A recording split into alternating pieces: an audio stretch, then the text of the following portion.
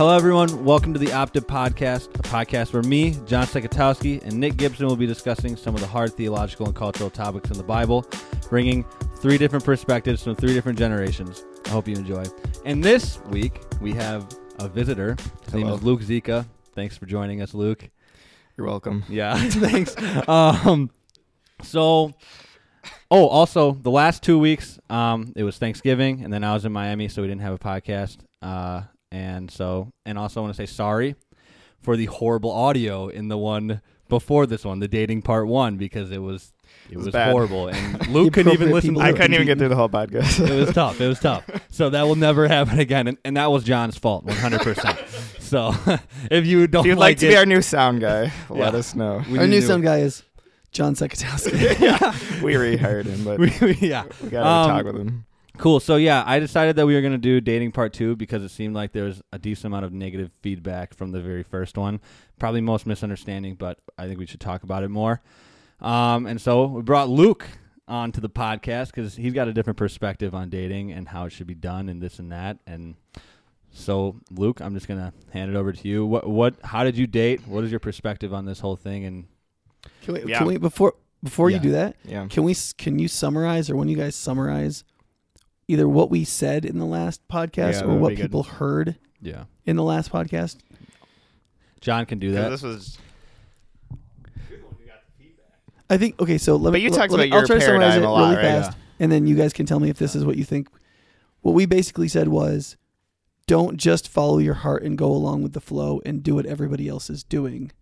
Instead, recognize that you don't have sexual rights to a woman or another person who you're not married to within the Christian framework. And therefore, you should proceed in a way in which you're finding out whether or not you want to be with a person. And it should be non-intimate in the physical sense.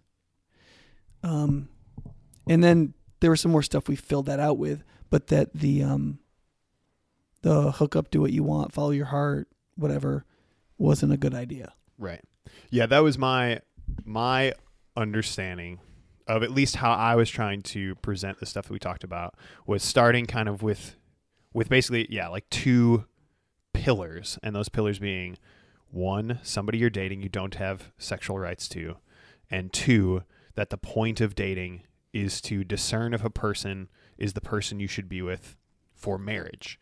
And I imagine one of the things we said that because I hear the dislike was 5 women to 1 man ratio. Right. And I think one of the reasons why some women may not have liked it was also in relationship to saying you also don't have dibs on somebody you're not married to.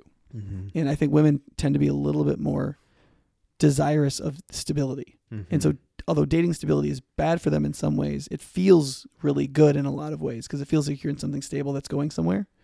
But I think that's one of the tricks that ends up getting played on women, and we might want to come back to that. Mm-hmm. But we did say in the podcast that you don't have dibs on somebody you're not married to. Right. Another guy can come along and ask her out, and that's perfectly legitimate because you have not made a covenantal commitment, and you have no sexual rights to her. Right. And him, vice versa. That's also true. Yeah, something else that we heard some feedback on was that some parts that we talked about were perceived as sort of legalistic, so like kind of drilling too far down into details. And so first, I would give a caveat at the beginning of this podcast that this is all advice. This is not necessarily saying this is exactly how it must be done. Because we talked about in the very beginning when I said these are hard theological and cultural topics, and Nick was like, yeah, this is straight out of the Bible. Yeah. It's not. And that's the point that we're trying to just talk about what dating looks like, because it's not in the Bible. So what should it look like for Christians? Well, yeah. So I would caveat that slightly. I think there is a lot in the Bible that should be imposing itself on dating, that doesn't just because we use the word dating. So just because we've used this word to describe this new category that we've come up with, we've then decided, it's not, like, nothing in the Bible applies to it, so it just needs to be felt out. And I do think that part of the argument needs to be, no, there is more in the Bible that should impose itself on dating than we give it credit for. But, the word itself isn't used, so it is hard to know exactly. And I'm really nervous about telling, especially people who are not theologically educated, that if there isn't a sentence that explicitly says it in the Bible, it's not biblical. because the level of ignorance related to what can be surmised from what the Bible says is high. And so I think it's important to recognize that, like, for example, the Bible has a whole theology of human nature and how human nature interacts with sexuality, and therefore what is profoundly predictable given how human beings commonly behave, and that to ignore that is profoundly foolish, right? In one sense, none of that can you get one verse and go, there's the verse. But if you are literate in the entirety of the Bible and you've worked that into your understanding of human nature and human behavior, the way we naturally do dating in like young people, even Christian culture, is entirely opposed to the biblical understanding of human nature, romance, covenant, sexual rights, all of that. And I don't think that is, quote, not in the Bible. It is biblical if you know enough to put it together, and most people don't. And so the last thing I want is for somebody to walk away and be like, well, this is not in the Bible, so whatever, I don't have to listen to these people. It's just advice. Well, advice classifies as the direct application of absolute facts to whimsy. So the word advice is doing a lot of work there and creating a lot of equivocation, and that it could mean anything. So I'm a little concerned about that. But I'm keen to hear about Luke's view on dating. Right? Yeah. Luke.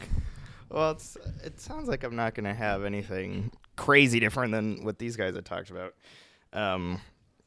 So we're having technical difficulties. Keep going. Okay, sounds good. They're working on the thing. Distract me. So when I dated my now wife, having dated other women before, I came in with a couple key things that were like really, really, really important to me. With like the main piece I was looking for was the friendship piece. Just knowing that me and her had really, really good companionship. And that was something that I feel like I had missed growing up in Christian culture, talking about dating and purity and hearing all those talks and stuff like that. It did get boiled down to me a little too much to like a theology or a system, or I was caught up in the like thinking that two Christians should be able to date and make it work, and if they both love Jesus and they're both trying to, you know, they're both fairly aligned in terms of how they think about ministry and that kind of thing, it should work and they should be able to get married. And I think so much of that is still true. I was just way on that side of things, and I wasn't thinking so much about the romance, the friendship, just the genuine compatibility that I'd had with previous girls that I dated. So that was really important to me coming in, and the reason I asked my now wife out was because I was just like, I want to be friends with her. Her personality is really interesting to me. I think we'd have a really, really good friendship. And I also knew her walk with the Lord was solid. I knew that she had a great reputation, and I wasn't questioning whether she loved Jesus. And so that's what was absolutely foundational to me when Rachel and I were dating was, do we have a friendship? Do we have a compatibility? Because that felt to me like what most of marriage would end up being, was just two people who are essentially in a relationship that is really built on friendship. And I think you guys talked a little bit about like the humor aligning or something in the last podcast, I remember. And I think that's really true, and I think that's really important. So that was like my main takeaway from my previous dating relationships. Although being told that because we are in a time where people are getting married later and later, and they need to commit, and you know, a lot of people do just follow their heart, and they don't bring in theology into dating. So I think all that stuff is really, really important to talk about. I personally was like just too caught up in that. And so, yeah, that is a lot of the advice I give to guys, where I just say, find a woman who you trust her walk with the Lord, you genuinely trust it, and just see if a natural friendship is there. Like, would you be friends with this person if you weren't romantically connected to them?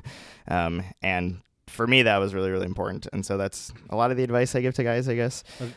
What is romance then? Because I know we talked about romance, and I have no idea what you're talking about. Like, what is romantic? Like, what is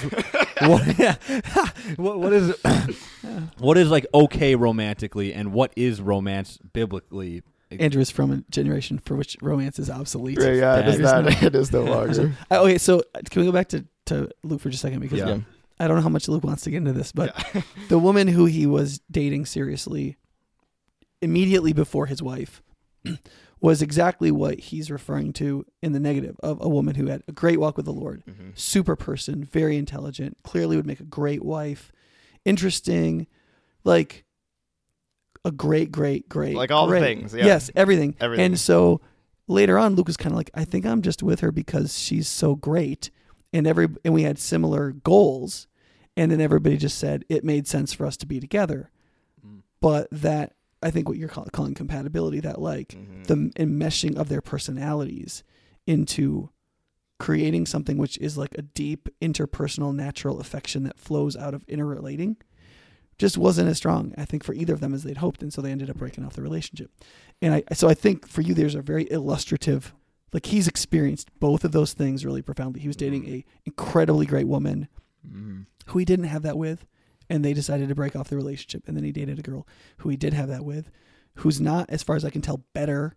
I'm doing quotes in the air, but like that he liked better. Right. Yeah. And so that, I think, was very wise what he did. I think I was with him when he was breaking off the first one. Yeah. And I think he did the right thing. And we had a bit of the issue too of everyone just got so excited about our relationship because we were pretty well known in the church. And so when as soon as we were talking, it was, oh my gosh, like You were getting, as the young people say, shipped. we were getting people there was just this rise of interest in our relationship, and it just got in my head, man. I was like, okay, well, this is it. This is what I'm supposed If to do. everybody else thinks it's great, it must be great. Everyone else thinks it's great. And one of the things because the breakup was hard, but she ended up being like, yeah, this is what we're supposed to do. And one of the things her parents said, they're like, yeah, you guys weren't romantic with each other. Yeah. Like, it made sense, and you guys connected and liked each other, but there's like no romance. It felt forced, and I was just like, okay, I should not be with someone who our whole lives it'll feel like I'm forcing emotion for her or affection for her. It's just not going to feel genuine.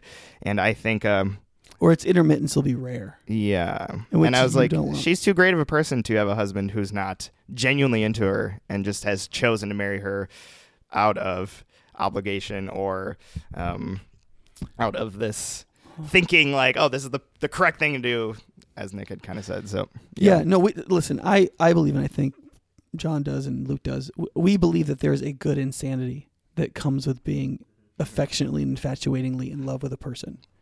And that's a good thing. However, it's a very powerful thing. It can be profoundly destructive as well as beneficial, but it is something you want to have. right. And that's part of how we're wired to be, both physically and spiritually and emotionally and all of that.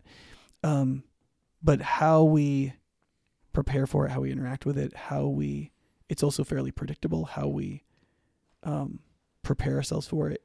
That is an area of important, prudential, careful thinking and acting. Otherwise, it becomes like a tide you get swept up with, and you'll do anything on the basis of it. Yeah. And that's when it can be horrifically bad. But, I mean, Chesterton said that when men and women marry each other, they should be basically in a state of temporary insanity, being in love. Because otherwise a man and a woman would never sanely marry each other because of their profound differences. Right. Well, and I'm reading Song of Songs right now because that's next in my Devos, and there's just so much passion. There's so much genuine, like, this woman is the most beautiful creature in all of the planet, and that has to be there. That piece has to be there.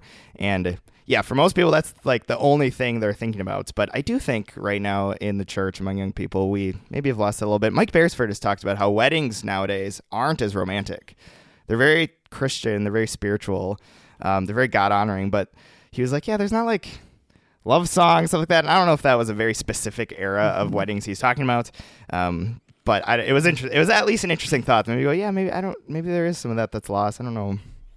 But Wait, before you guys continue, because can we like define romance still? Can we do that? Because I'm confused as to like what is romance and where is romance supposed to be used, and what is like a healthy use for romance? Because we talk about dating friendship, and you aren't romantic with your friends, but if you're trying to date and find a wife, don't you have to be somewhat romantic, right? Also define romance first, because I don't know how I'm using this term. Do you want me to start? Yeah, I mean, in some ways, romance is a group of choices of how you're going to interact with somebody that you're inclined towards with a more than platonic affection. Like, so you like them like romantically or like sexually, so to speak, right? And you are going through a set of like structural dance moves, so to speak, and like emotional back and forth, offering yourself emotionally, receiving back from them emotionally, seeing if they're responsive to you, delighting in their responsiveness towards you, and like it's almost like a song, like you're going through these verses and choruses back and forth, and it's moving towards a louder and louder crescendo till you get like a very sexy key change. So like it's, in that sense, it's a natural human dance that is increasing the intensity of affection towards each other sexually and relationally, hopefully very holistically. That's going to lead towards, sex and commitment and bonding and those kinds of things, which is then adjudicated or made permanent through a covenant. So what you guys are saying was that type of romance should be a natural thing that just happens, shouldn't have to force it, right? Did you feel like it was like kind of forced, and like you would have had to have forced it in your first relationship or the one before your now wife? Does that make sense? Yeah, I think there should be a good bit that's just very genuine and very natural. There are times where you have to choose to love the other person, I think, or choose to show affection. But I think, yeah, at their core, like the thing my wife wants to know is I just genuinely love her, like her, I'm attracted to her, I'm interested in her, I'm infatuated by her. If it feels like it's all forced, yeah, that would bother her. But that doesn't mean I just display it or show whenever I want to or whenever I feel like it. There's times where I think the whole Christian doctrine of love being a choice, despite the other person not always deserving it, is true. But there's got to be, some kind of very natural drive to pursue the other person, I think. But that phase is going to come and go, and it's going to be strong in the beginning. And Nick can speak more into how this looks. I've been married for 2 years. So for me, this is still, it's not the thing I've had to think, I really need to. Yeah. And I think your temperament, Luke, knowing you a little bit, right? I think your temperament is you are fairly discriminating in terms of like your romantic affections. A little bit like it wasn't super easy for you to pick a girl and get really into her. There are other men for whom they're ready to get into any girl that walks by. Sure. In fact, most men under about 25 years old, really more like under 32-ish years old, are so driven by testosterone and like their sexual urges that they have plenty of chemical assistance to get into just about any girl that like has the right general body parts. And so, I mean, it's very, and also it also like there are all these psychological things where like if you were with the worst looking woman in the world on a deserted island for 2 years, she would look hot. Like there's also like your mind naturally norms you to whoever you're with. And like, so there's all these things like kind of, because men and women are created to mate with each other and to really want to, right? So part of it is like when you talk about romance, you're actually talking about a fairly complicated thing. It's one of the reasons it's not very easy to define. And most people just want to use shorthand for it. Like it's the things we do together to encourage deeper sexual emotional affection with the person that we're into, right? But even that, what triggers that is different for different people. Like I could say, if you watch a romantic movie or if you watched 100 movies and 5 of them made you cry at some point because of how love happens, what is likely to be happening when you cry? And sometimes it's very different for different people. There's some things that really get some people and that don't get other people at all. So for some people, acts of commitment that are objective acts of commitment generate a huge romantic effect in them emotionally. So they're about half of the people that I do weddings for cry during their wedding. Some of them cry a lot during their wedding. And there's another like maybe half people who it doesn't. They don't cry at all at their wedding. I don't understand how you can not cry at your wedding. Doesn't make any sense to me at all. Did you cry? Absolutely. I was a mess. Yeah. We had like 6 minutes planned into the wedding before our vows because we pretty much knew that was going to be the case, right? But like, that's the only time I cry. I am only moved to tears at acts of sacrificial commitment. That's the only thing that gets me. You pick any movie I ever cried at, it's always somebody makes a sacrifice they didn't have to make, and they did. And it was selfless. And it was because they believed in something. It's a Wonderful Life. I always cry Same. I always cry at the end of Mulan. I always cry. Like, there are very key things that always get me. Yeah. I have daughters. And so we end up watching it. And so I always cry at the end because the father says none of these things you've accomplished matter.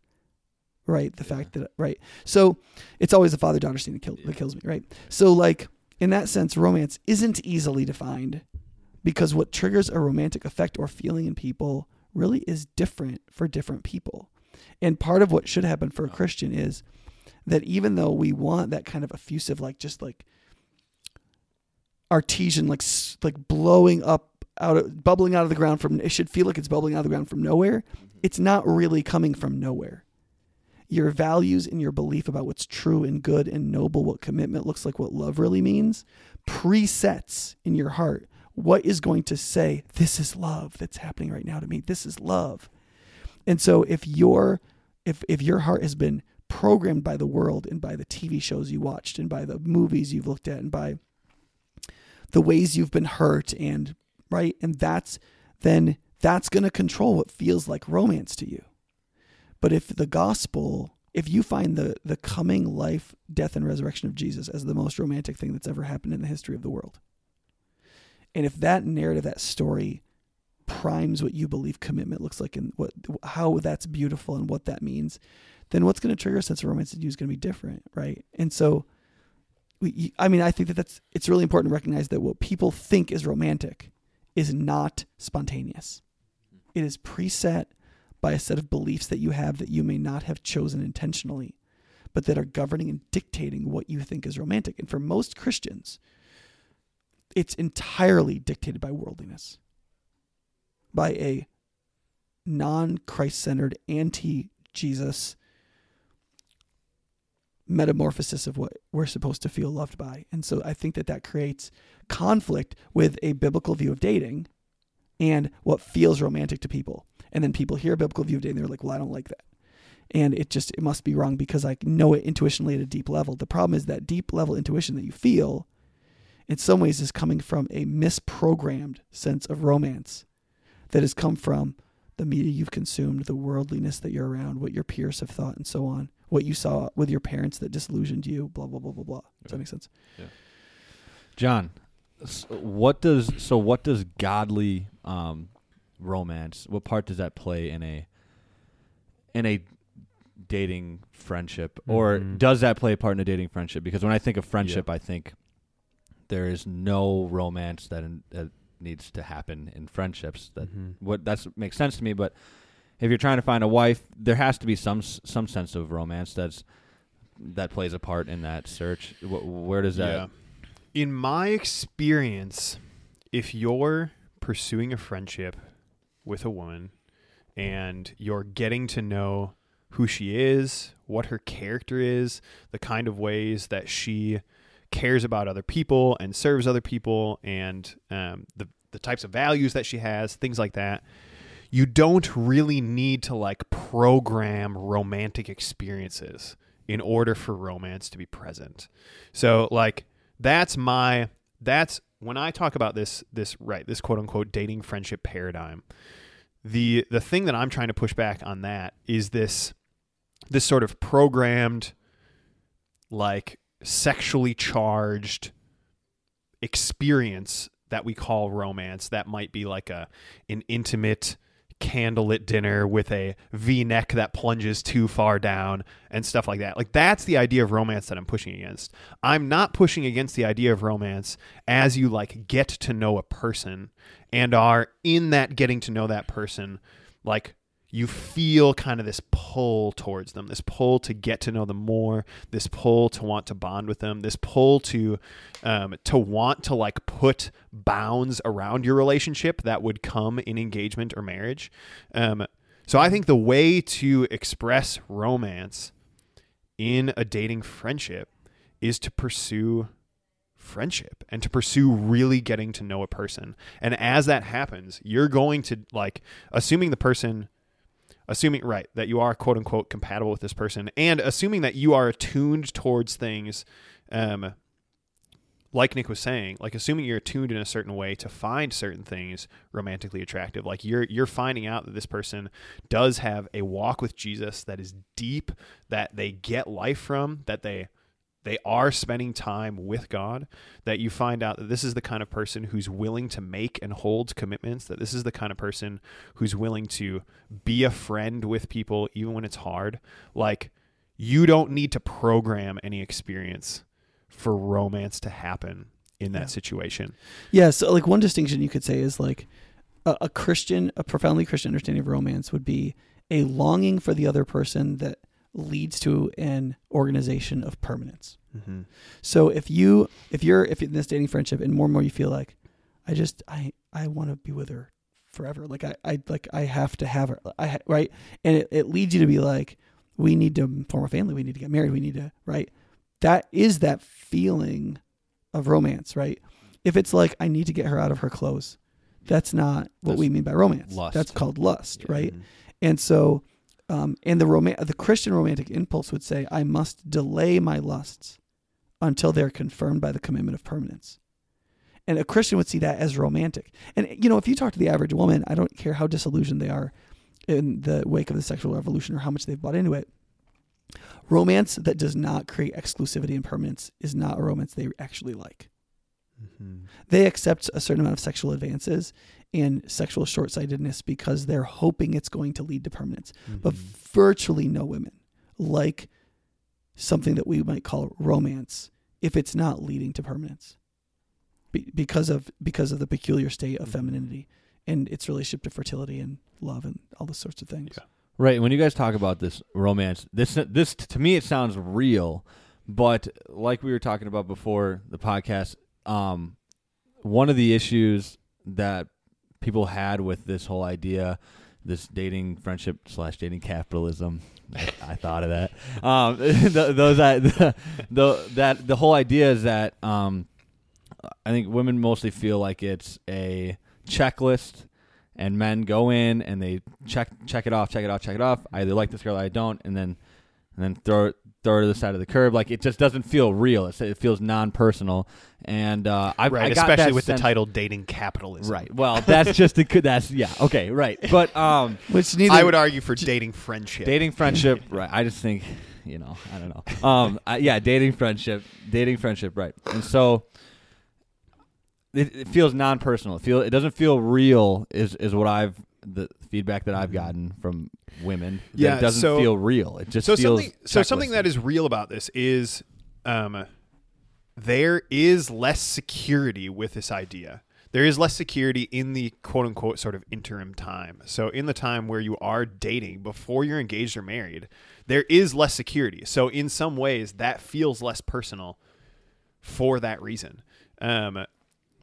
But I don't think that necessarily, like, I remember there was well, it at least doesn't have the false sense of security that quote dating exactly. creates in our culture. Because I know all kinds of people that they were dating people and it felt very secure until they got hosed. Right. Which is not uncommon. Right, and in many ways is worse. Yeah. At least in like how it feels afterwards, it feels much more. Right, because those women would have. If you ask a woman who dated a guy for 2 years and then got dumped, if you said, would you have preferred to feel more insecure in your relationship throughout if it would have ended sooner? Most women would be like, absolutely. Yeah. If I would have known I was wasting my time sooner, that would have been so much better. And the kind of things that we're talking about, yeah, it feels insecure, but it also leads towards permanent decisions much quicker. Right. And it makes you know where you stand much better. Right. It may feel worse, but it is in fact better. Right.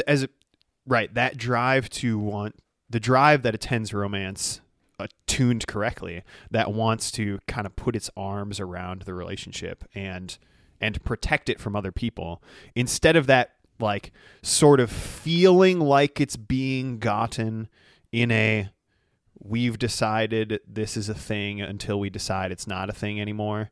Like, instead of having that feeling, that sort of sating that desire to want to protect the relationship, it has to drive you forward into engagement in marriage instead. Like, because that's the place where that protection is found. So I think when I hear this sounds impersonal, this sounds like just a checklist, this sounds like these different things, it's like, okay, I get that kind of, but I don't think the issue is that it's just that people are coming in like robots and being like, do you check off the list? Do you not? No, it's just like, because the thing feels more insecure in some ways, it feels like it's less personal.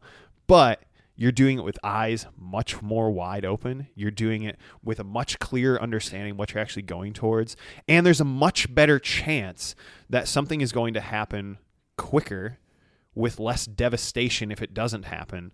And I think those are all goods that are worth getting if on the other side is slightly this feeling of, oh, it doesn't feel quite as secure as if we had given it a title.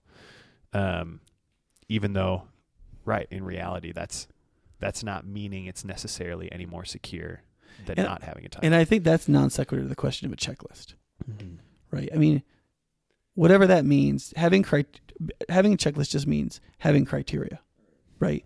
If you're resolved not to marry somebody who's a serial rapist, then you have a checklist, right? The question is not, do you have a checklist? The question is, what's on your checklist? Is it reasonable? And what does that mean? The idea of having criteria of what you're looking for in a spouse is just allowing reason rather than just the seething hormones of your loins to decide who you're going to be with.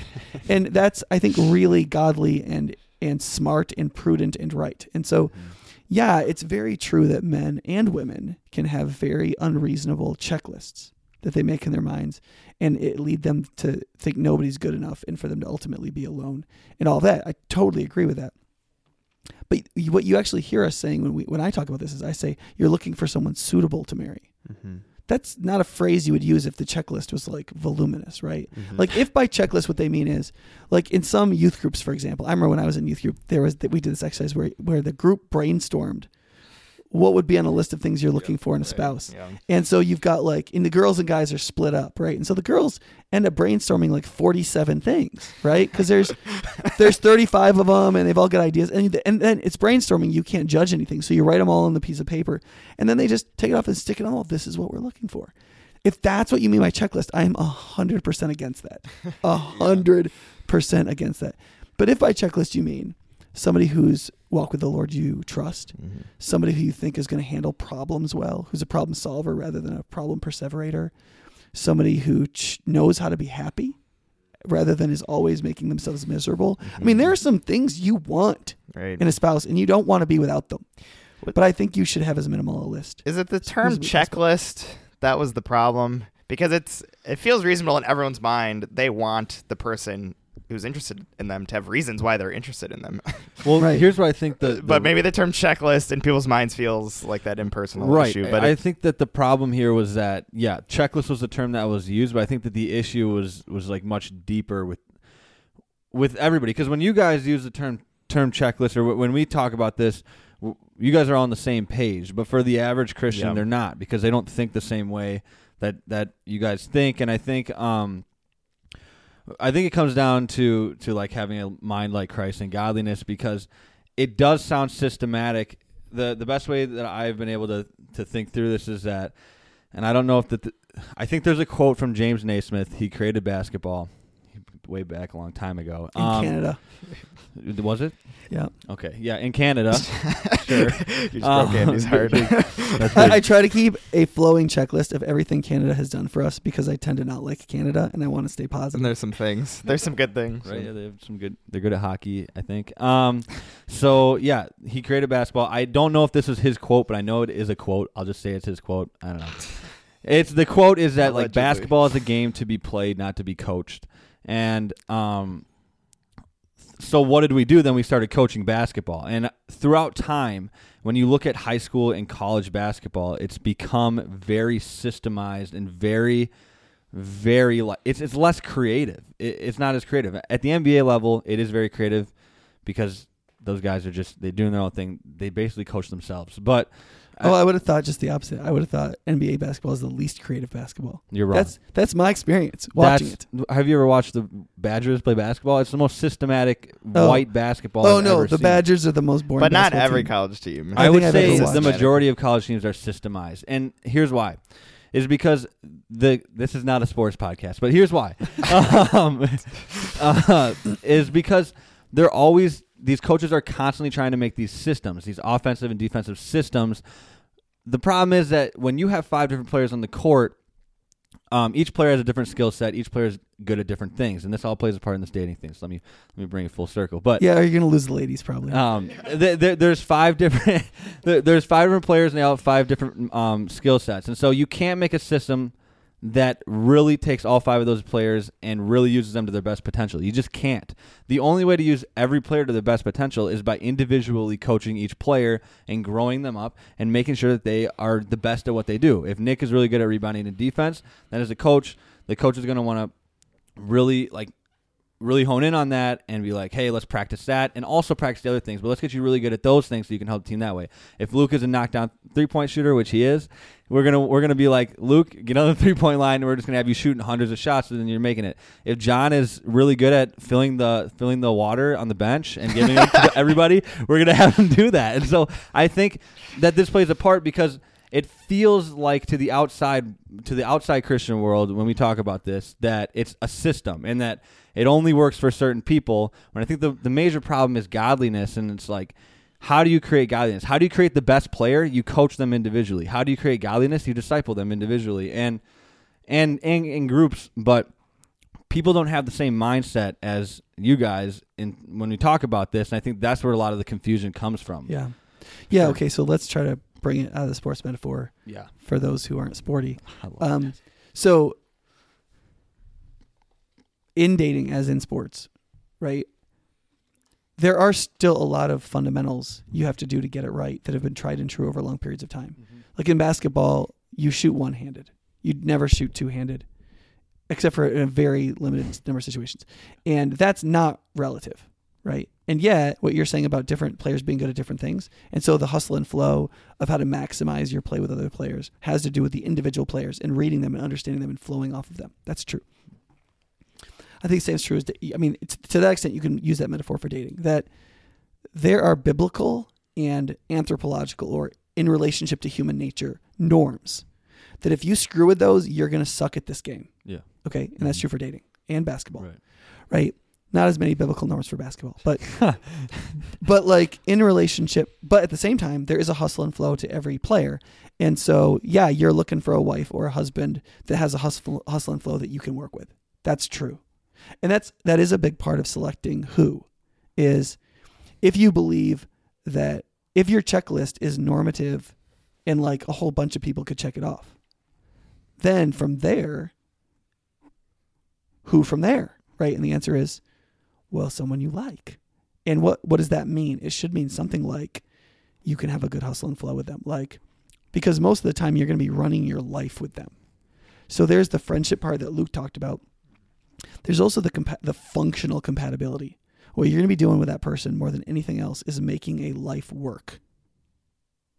So plan a sport with them is as good a metaphor as anything, I guess. And so you want your quote checklist. Yes. Mm-hmm. But then you have your personality compatibility. Do I like being around this person? Will it be fun to have a life with this person? And then 2, can we execute a life together functionally? Now, you'll notice there, we haven't said anything about sexual compatibility or sex or how well they kiss or any of those things. Yeah. And that's part of this issue, that you can have all these different dynamics functioning and engaging in a romance of desiring to be with somebody. And none of that necessarily involves putting your hands on them, right? If you go back to the thing you're saying about romance, most of the women probably who are listening to this podcast have watched Pride and Prejudice, the BBC version, right? Or have read Pride and Prejudice by Jane Austen. A lot of women will say this is one of the greatest depicted romances in literature that they know of or have seen on the screen. Or The Notebook. I'm just kidding. Yeah. No, The Notebook would not be a good example of this. Yeah. But like in that romance, Darcy never puts his hands on her. Or she to him. but he is tortured by his infatuation of love with. I mean, he can't live without her, and yet, they have never touched each other because you don't actually have to. If you desire the other person sufficiently, the physical acts that go along with sexuality take care of themselves because they're simply an expression of internal wanting and desiring of the other person and the expression of it. So, like, because of that, what you're looking for, you got to be careful how you define romance and how you think human beings actually properly bond with each other. And yeah, a checklist is part of it, just like general athleticism in a player is part of it. But then there are also fundamentals that are part of it. And then there are these other things of like hustle and flow, personality and compatibility. And all those go together. But what I see in a lot of modern, younger Christians is they want somebody they like, because why would you not want somebody you like? And they want somebody they feel like they're compatible-ish with, right? Great. But those other two components are super important, and they actually precede the other ones. Because you don't want to start falling in love with somebody before you've checked off what you need to check off. And that's it. And dating friendship allows for that better than just sliding into whatever feels right. But isn't this all based off of the idea that it's like godly people looking for godly people to get married to, right? Because I think that there's a confusion on what is godliness, and you wrote a book about it, Nick. And I thought it was decent. I thought it was good. It was a good book. But like, this is kind of off the dating topic, but not really. Is what is godliness? Because I think that what happens in the church is that there's a bunch of ungodly people looking for ungodly people to marry, and their checklists don't align, where there is a healthy checklist in a godly person, and their checklists don't align, and everybody's like, I think I'm godly, and my checklist is this, and this person thinks they're godly, and their checklist is this. Neither of them are godly. Their checklists are stupid, and so like what for lack of a better word, yeah. For lack of a better word. So what is godliness, and how does that play a part in dating? And because we make the assumption here that this is godly people looking for godly people, but that's not the assumption that everybody else makes, because I think a lot of people have deceived themselves into thinking that they're godly, and then yada yada yada. What do you guys think on that? Well, so I think something that's helpful about right. So systems are dangerous to a degree, right? But the thing is, so to go back to your sports analogy of high school basketball, college basketball, professional basketball, part of the reason why you need more of a system when somebody is younger is because somebody who is in high school playing basketball is not capable of the same things that somebody who's playing professional basketball is capable of. And what the quote-unquote system does is it helps prepare that person. Like it uses the strengths that come from tradition in order to infuse things into a person through discipline, so that they might then later be free enough to be able to improvise in all these different ways. For example, like you don't want a sixth grade basketball player. If you had to score a basket at the end of a game, you wouldn't tell a sixth grade basketball player, okay, go out there and do whatever feels right. But you might tell a college player who is really good at that. You might say, look, you got to read the play and do what feels right, because they're going to overplay you or whatever. Right, you're a smart basketball. So your judgment, like whether or not you should live or die by your judgment, has a lot to do with the development of your judgment. Right. Well, how did the judgment get developed? Well, it got usually developed through a system, through coaching, through certain things, or through experience. But the problem with dating is you do not want to develop sufficient experience in dating through experience. Because if you don't have good experience and you do what feels right, you're going to get hurt a lot. Yeah, that makes sense. If you lose 50 basketball games, your ego is going to be hurt, but it doesn't matter. You've lost some stupid sports games. Right. If you lose in 30 relationships, you're going to be pretty dang hurt. Yeah, right. So that's like a brief justification for if something feels kind of systematic. Like the point isn't the system in itself, but the point is hopefully that the quote-unquote system is set up in such a way that it's going to lead you towards godliness in this particular sphere. So like another example of this is in California, they looked at good readers, and they realized that people who can read really well just read the whole word at one time. They don't like sound out the word each time they're going through. So what they tried to do is they tried to teach kindergartners how to read whole words at a time, as opposed to going through first the process of sounding through the word before they did the whole word. And literacy rates plummeted.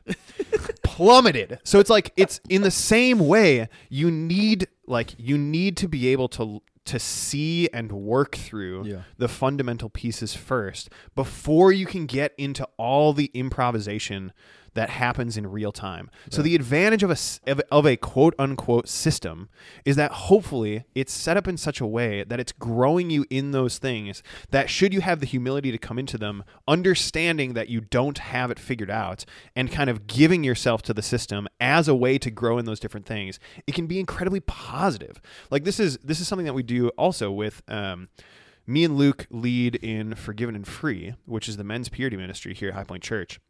And for guys who are just coming in, we make like a pretty regimented, this is what needs to happen. Like, you need to lock down your phone. You need to lock down your computer. You need to, like, a very rigid system is put in place. And as somebody grows in their ability to handle those different things, some of those restraints get removed. It's the same in every single human sphere.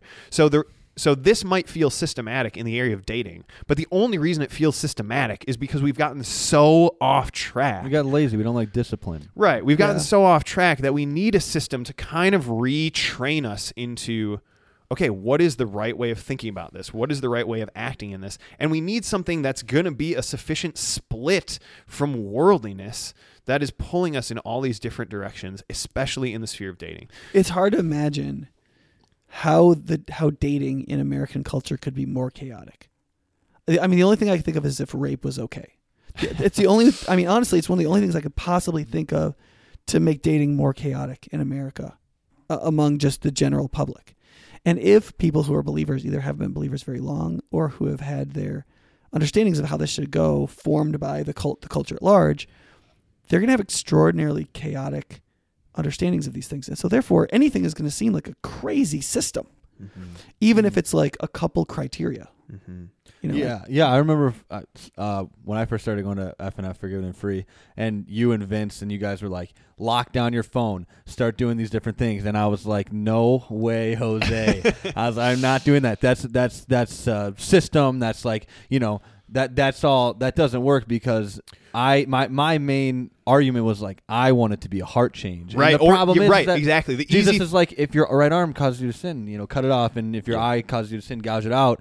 And I like completely I threw that out. I was like, that one doesn't count here. The easy thing to then put any system under is under the banner of legalism, and it's like, no. Right.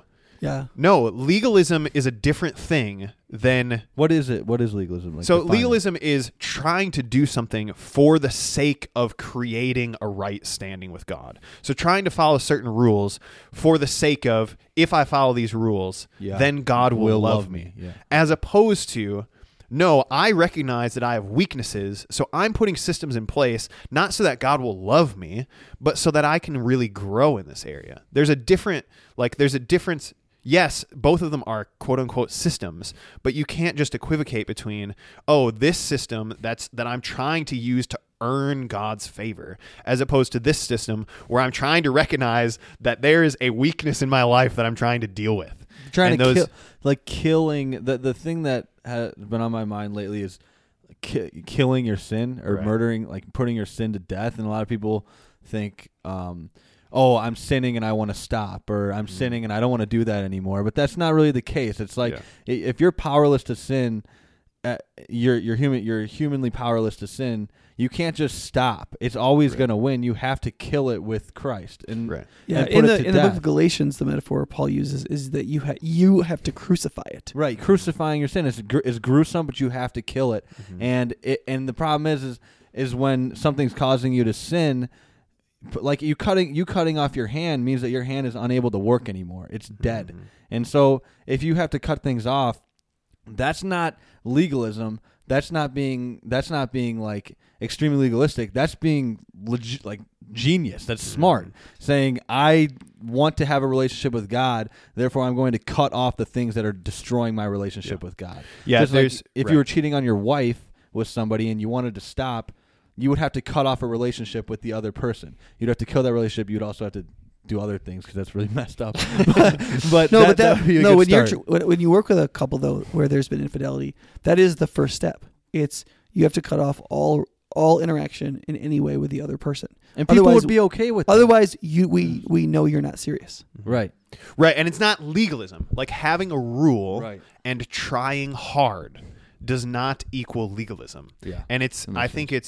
it's I especially felt this when I was young in my faith, and I think this is just a common thing when people are young in their walk with God, is the moment they hear rules, the word legalism pops into their head, and it's just not the same thing. Having a rule and trying hard is not the same thing as having a legalistic attitude towards, I'm doing this thing so that I can pridefully say I'm doing the thing so God loves me. Right. Yeah. So here's an example of this. Right in the Bible, in both Titus chapter 1 and 1 Timothy chapter 3, there is literally a checklist for the criteria that must exist in anybody who becomes an elder in a local church. Yeah. Okay.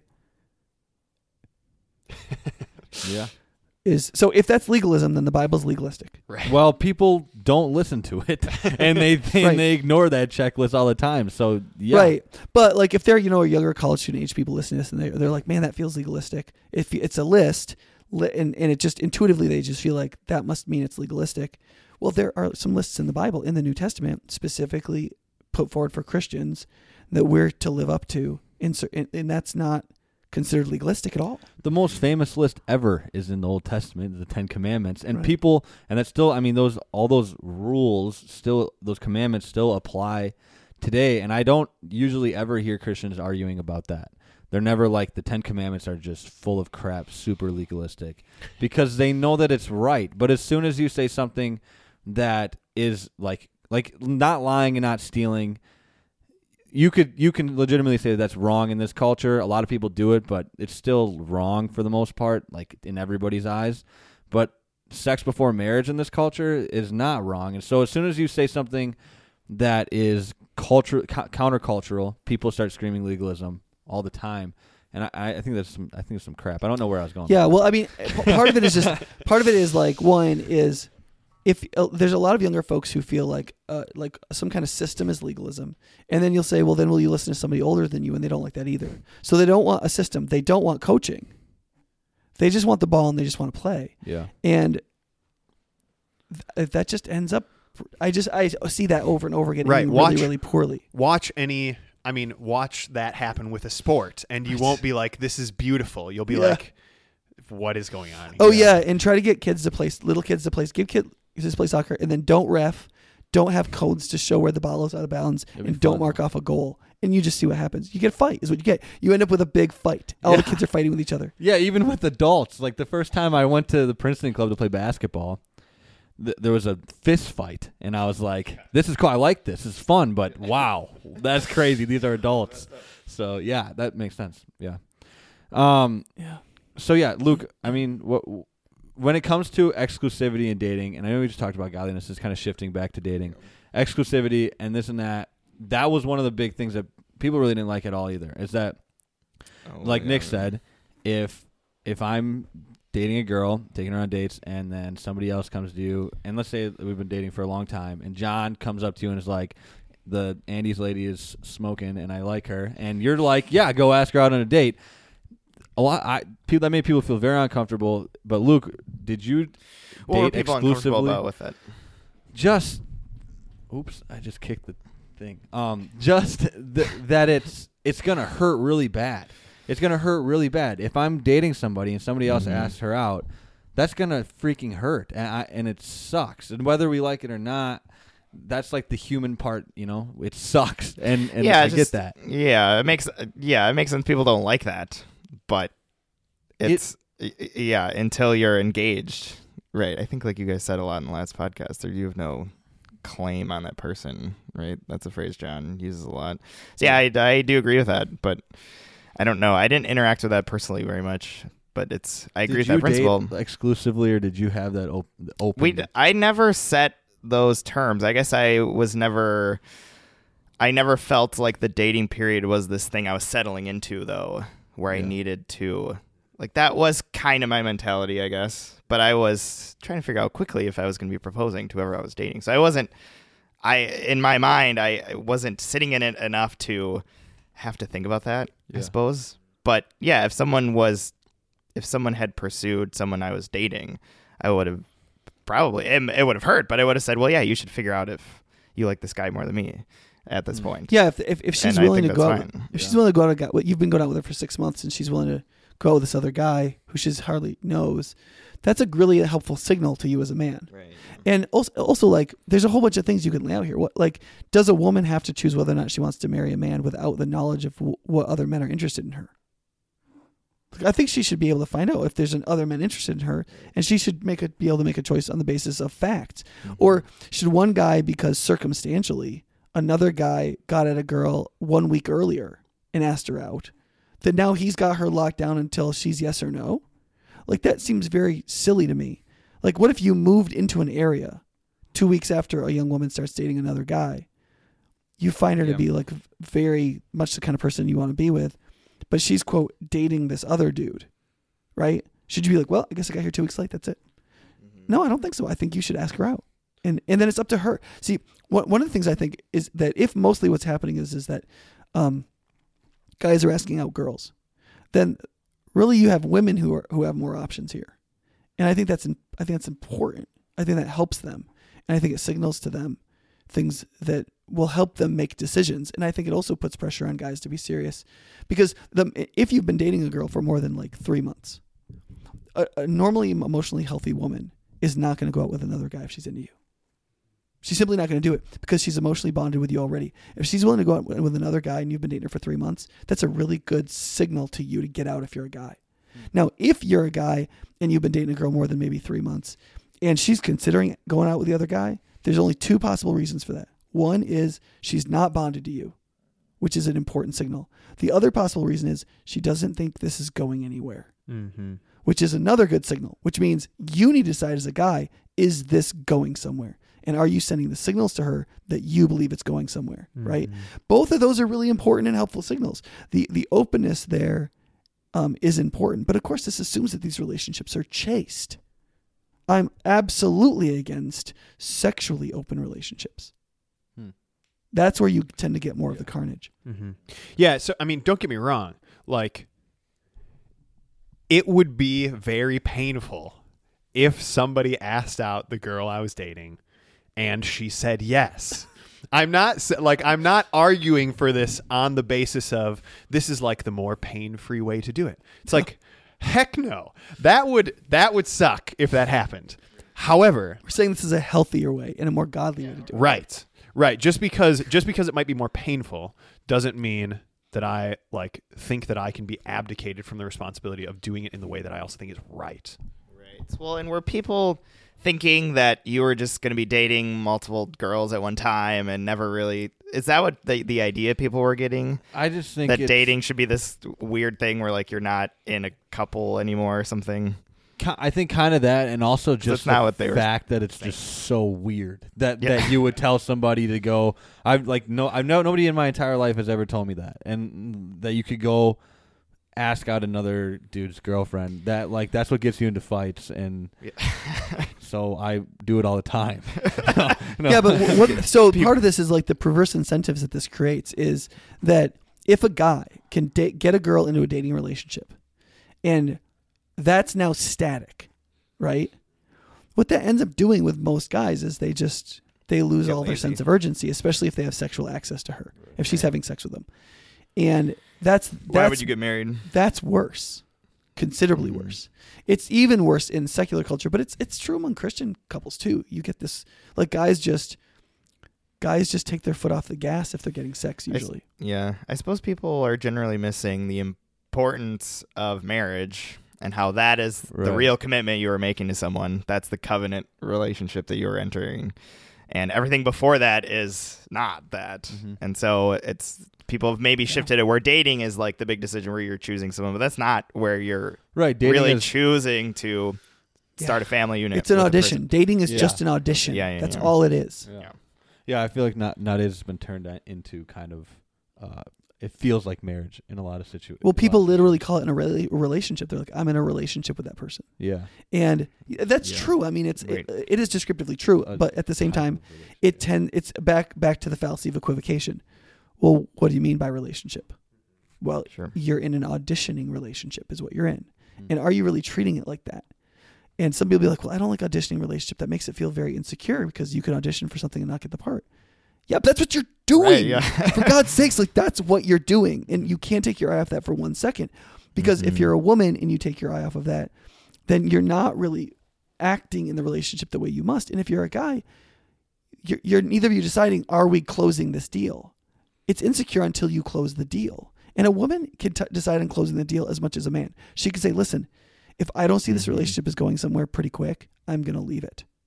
Right? And a guy can say, I'm telling you right now, this relationship is going somewhere and it's going to be there or not in a short period of time. And that short period of time is this amount of time.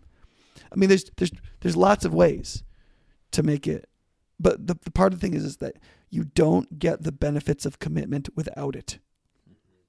That's what's key. And in modern dating relationships, people are in a false way enjoying and taking and signaling that they have the benefits of a covenantal relationship Right, when they and they do don't. not have Yeah. any such thing as that.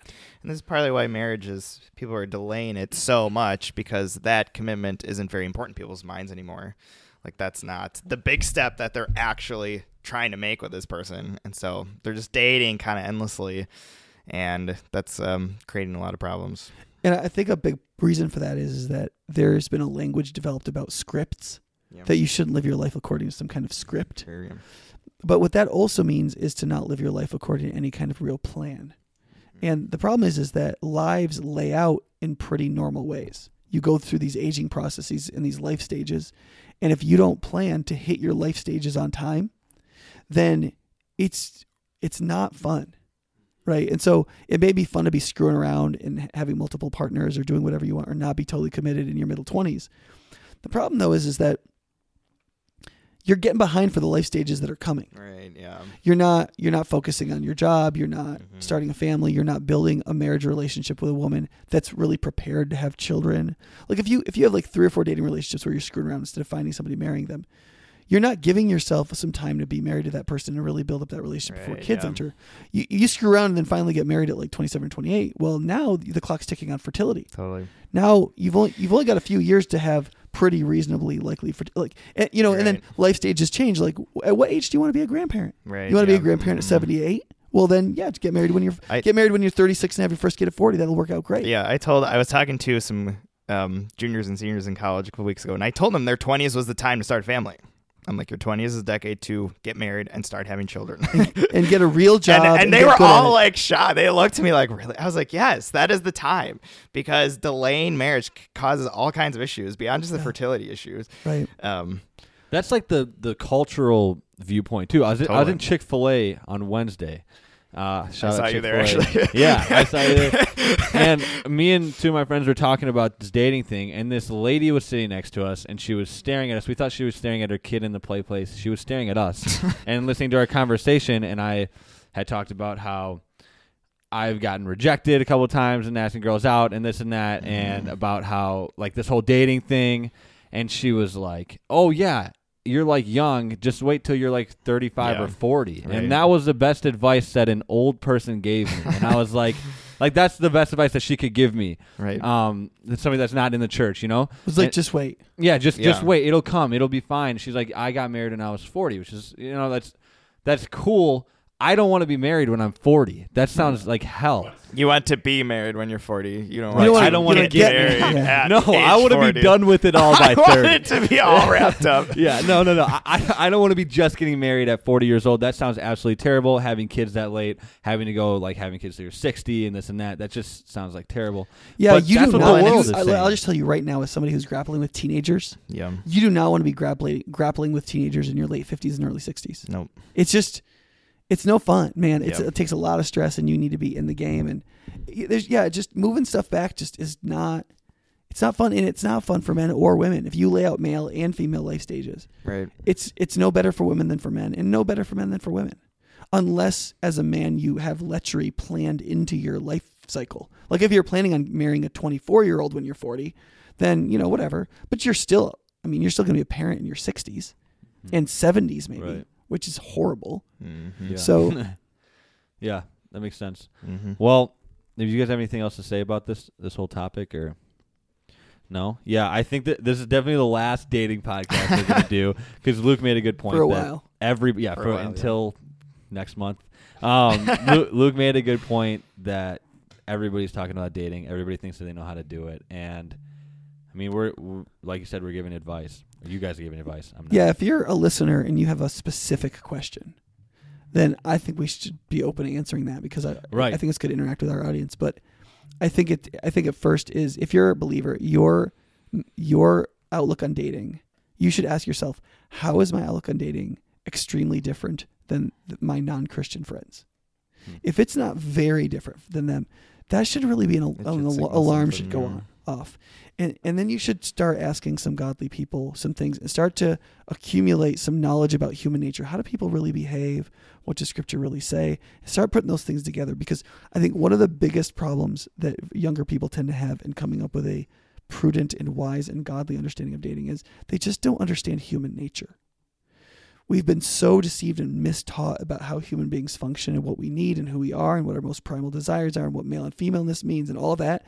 That is so just blendered. There's like nothing left to it structurally. And we have these very strange ideas that are mostly expressivist ideas, like individual expressivism, like I should be able to do whatever I want to do, which is why your peers believe you have the right to consequence-free sex, which doesn't exist. There's no such thing as that. Right. Right. And if you don't get rehabilitated in your view of your own human nature, your gender, your sexuality, all those things, you can't create a godly and biblical understanding of dating. Yeah. And if you can't, Or marriage or anything. right? And if you can't, you've only got two options. You can either make it up as you go along, Mm-hmm. or you can turn to somebody wiser who has thought these through things and experienced them. You can turn to a system or a coach, right? And you can utilize that wisdom until you have it yourself. Mm-hmm. And so for younger people and younger believers, especially like if you're at UW and like you're just saturated in that culture, I would say, yeah, this may seem quote legalistic to you. Still, you need something that is diametrically opposed and completely different than what you see around you. Mm-hmm. And if you don't do that, there are so many liabilities you can't see that you're going to face. And what we're saying to you is not, I'm not trying to control you. You do whatever you think is right. I'm trying to save you from an enormous amount of heartache, and not over a couple of years in your 20s. I'm trying to save you from heartache that you will experience for decades. For the in your rest life. of people's lives, I Yeah. think. Yeah, because if you come to me when you're 37 and you complain to me about what happened to you and you didn't take any of this advice, I'm still going to be sympathetic, but I'm not going to be able to help you then. Right. Yeah. So is next week Christmas? I think there's still one more full week till One Christmas. more week. Okay. 1 more week. Cool. Well, that is it for this week. We wrap that up. Thanks for listening, and I hope to see you guys in the next one. Goodbye.